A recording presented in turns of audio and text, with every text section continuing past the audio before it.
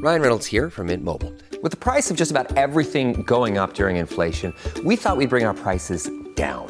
So to help us, we brought in a reverse auctioneer, which is apparently a thing. Mint Mobile Unlimited Premium Wireless. How to get 30, 30, bit to get 30, bit to get 20, 20, 20, bit to get 20, 20, bit to get 15, 15, 15, 15, just $15 a month? Sold! Give it a try at mintmobile.com/switch. $45 up front for 3 months plus taxes and fees. Promo rate for new customers for limited time. Unlimited more than 40 gigabytes per month. Slows full terms at mintmobile.com. Warning. This episode contains strong language.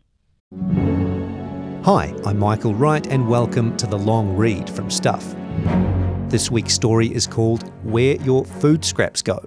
It's written by senior journalist Steve Kilgallen and is about the journey your food scraps take from your curbside collection, specifically the process for Auckland City's food scraps. Now, here is Steve Kilgallen reading his story, Where Your Food Scraps Go.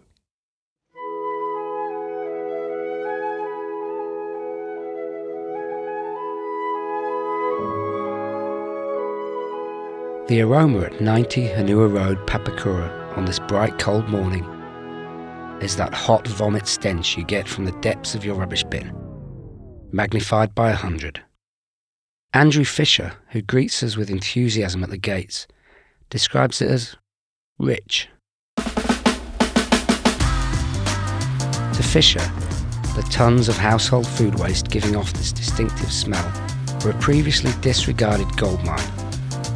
He's pioneering taking it from landfill and turning it variously into fertiliser, heat for growing hothouse tomatoes, and gas for the national grid. And if you live in Auckland, you're along for the ride.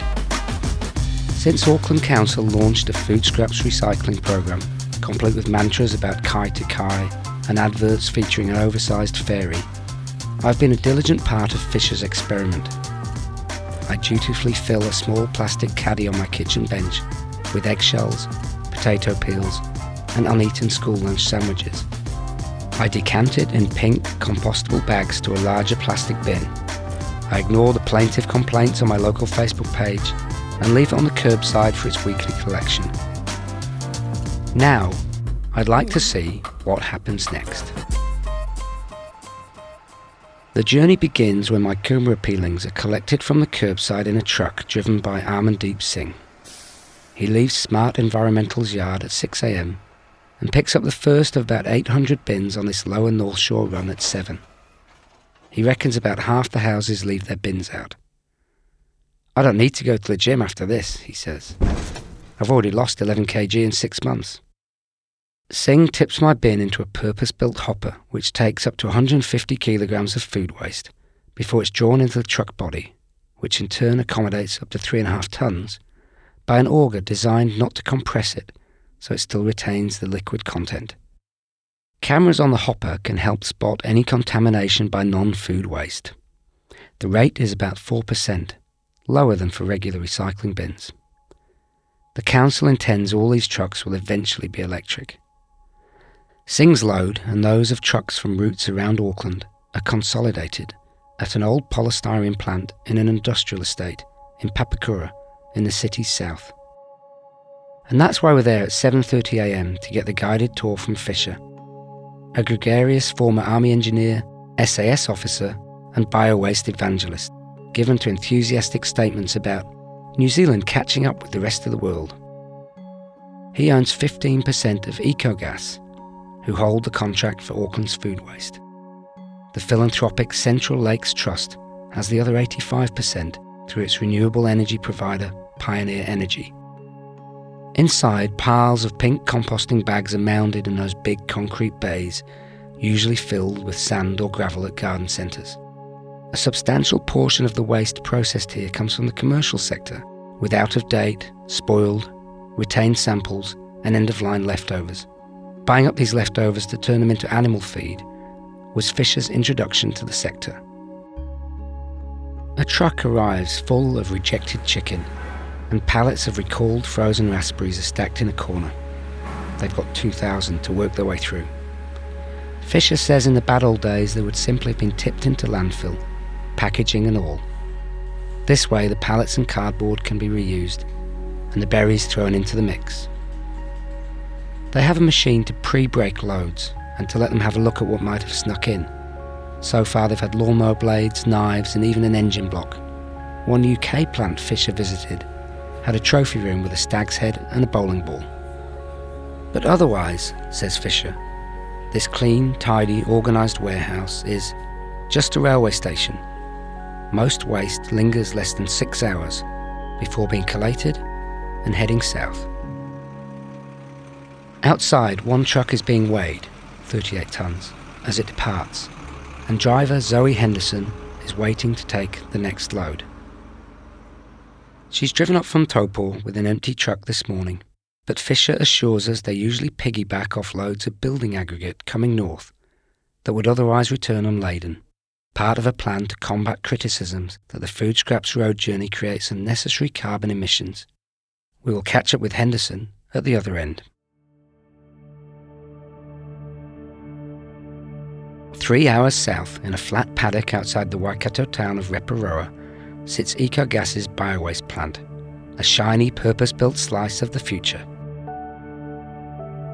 There's thousands of these places all over Europe, Fisher assures us, but this is the first in New Zealand, and he has lots of nice things to say about Auckland Council's vision in backing it. He says, Kiwis, we are shit at inventing stuff, but we're great at grabbing something and going on with it. By the time we arrive, via a couple of coffee stops, Henderson has already driven a truck inside the main building, offloaded, hosed it down and is ready to leave. She assures us she no longer notices the smell, but makes sure she keeps her boots outside the cab so it doesn't accompany her. Inside, a mound of tomato vines has joined the familiar pile of pink bags and raspberries and is already being attacked by a forklift, scooping them into a large hopper. Fisher looks on in delight. He says, this would all have gone to landfill, but this is a resource. This is gold. He laughs. You just can't see it. I won't quite pretend to understand the next bit well enough to explain it with any level of technical detail. But one machine strips and compacts any plastics left in the waste, processing about 22 tonnes an hour, which Fisher uses to make plastic roading blocks at another pilot plant. Another machine crushes the food into a thick and, thanks to the raspberries, dark purple liquid, which looks like a smoothie, if you can ignore the brown crust floating on top. From there it runs with an audible chugging noise through various pipes, out of the main building into a series of giant steel tanks. I realise this all sounds a bit like the Wonka chocolate factory. Outside, as a cat from the neighbouring farm strolls past, Fisher shows me a control room full of computers and screens which, he says, can be monitored from overseas when nobody's there and ensures the tanks are maintained at the right chemical balance. Various bugs work away at the soup as it rotates between the tanks, and after about 70 days, during which it is acid shocked, pasteurised, and finally fed through a 1mm screen to pick up any final impurities, it's ready to use, or, as Fisher puts it, it's gone from a thick spirulina to a strong black Turkish coffee. Ecogas General Manager Elzbieta Buskova says that the recipe in the tanks remains quite constant, although much higher in protein than at European plants. She attributes that to many Aucklanders composting their fruit and veg and sending their meat and milk products to food scraps. Even 200 tonnes of raspberries arriving at once has little impact on the mix when there's 10,000 tonnes of waste in the tanks. As well as the fertiliser, the process produces methane, which is used to create electricity for the site. A water jacket captures the heat produced by that process. The heated water runs through steel pipes from the plant's back fence to warm the neighbouring Turners and Growers' immaculate tomato hothouse, where about 1.15 million tomato plants march in neat 100-metre rows into the distance. The plants are stripped back to reduce the risk of mould and insect infestation, and outside a truck of discarded vines is about to make the short journey back to Ecogas to join the sludge. The heated water also returns, going back along the pipes at a reduced temperature, and is used in the pasteurisation process. Soon, says Fisher, enough gas will be produced to return some to the national grid.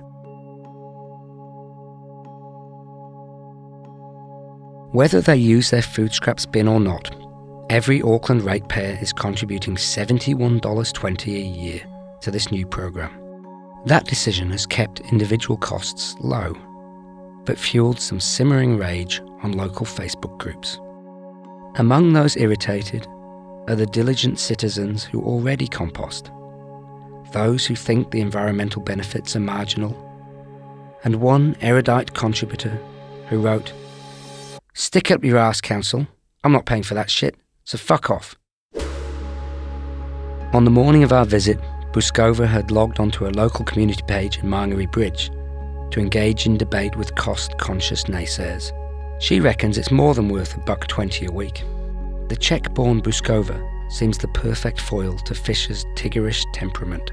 With a master's and a PhD in anaerobic digestion, so this is my thing, she was involved as a consultant in the project's early days a decade ago, then reviewed the final design before ending up here full-time. "This generation will be okay," says Fisher, who's playing a very long game. "We've got to get through the next 10 years and normalise it for the next one." He's just announced a new plant in Christchurch and has plans for another north of Auckland as super city residents become more accustomed to the scheme. Auckland Council first began talking about a food scrap scheme back in 2010, and officials visited plants in Australia and the UK and considered 2 bids before agreeing a 20-year deal with a 10-year renewal with Ecogas. Other councils, such as Hamilton and New Plymouth, were already collecting and composting food waste, but Auckland were the first to try anaerobic digestion. The early take-up rate is about 30%, says Council's Elise O'Brien. But we want that to be way higher. We see huge environmental benefits, and the more people that use it, the higher the benefits.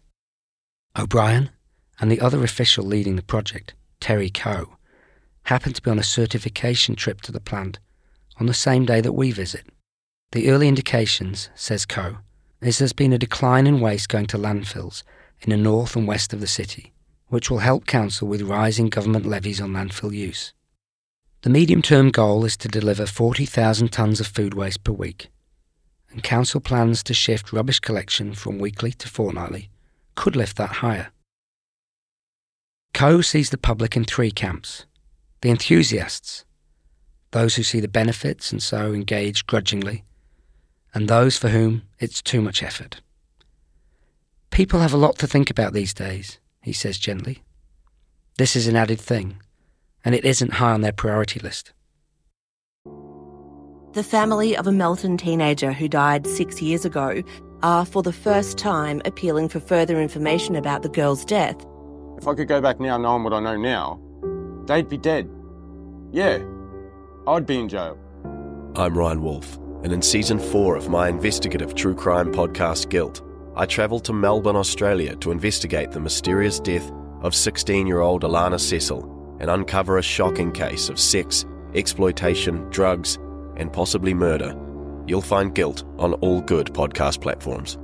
And she got stolen away from me. And those culprits who did it, I want to catch them. I want to get them, and they know who they are, and I won't ever give up.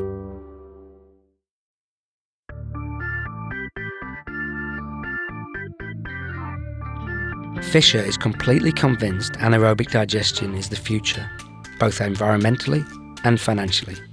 You can't be green and bleed red, he says. The council are not paying a premium. We had to be cheaper than landfill.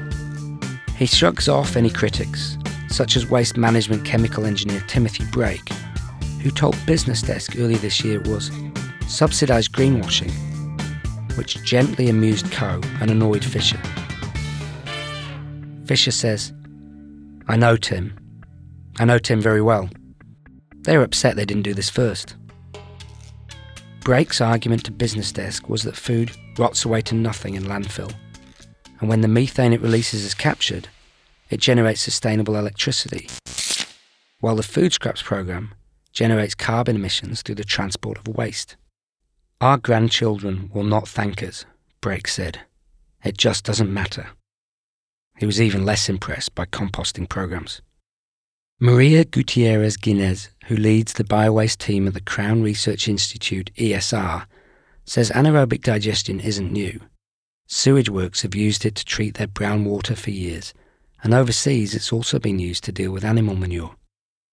In broad terms, she says, there are 3 ways to deal with food waste. Landfill may give you some recoverable methane, but that's it. Composting offers a good end product, but up to half of the matter can be lost by respiration. So anaerobic digestion is the most efficient technique. But there's a caveat.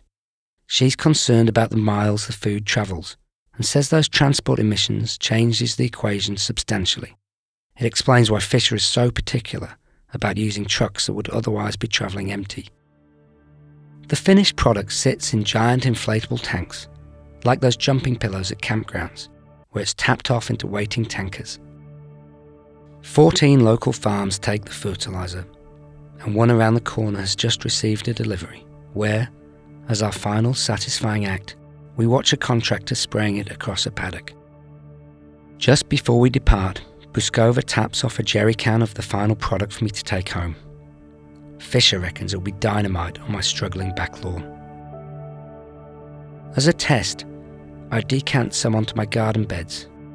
It's impossible, of course, to know whether a few molecules of my Coomera peel have thus made the entire 555-kilometre round trip, but I'd like to think so. After I've carefully poured the sludge on the fruit trees and the clivias, I go inside to find my partner has examined the underwear of both younger children, assuming from the odour that one has soiled themselves. That was Where Your Food Scraps Go on the long read from Stuff. Written and read by Steve Kilgallen and produced by Jen Black. This episode was edited by Connor Scott. If you listened via our website, you can hear this story and more like it on the Long Read podcast, available on all the usual platforms. If you follow the podcast, you'll get the latest episode automatically.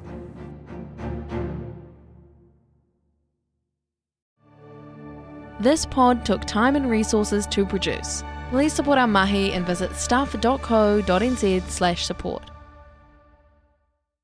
Hi, Michael Wright here.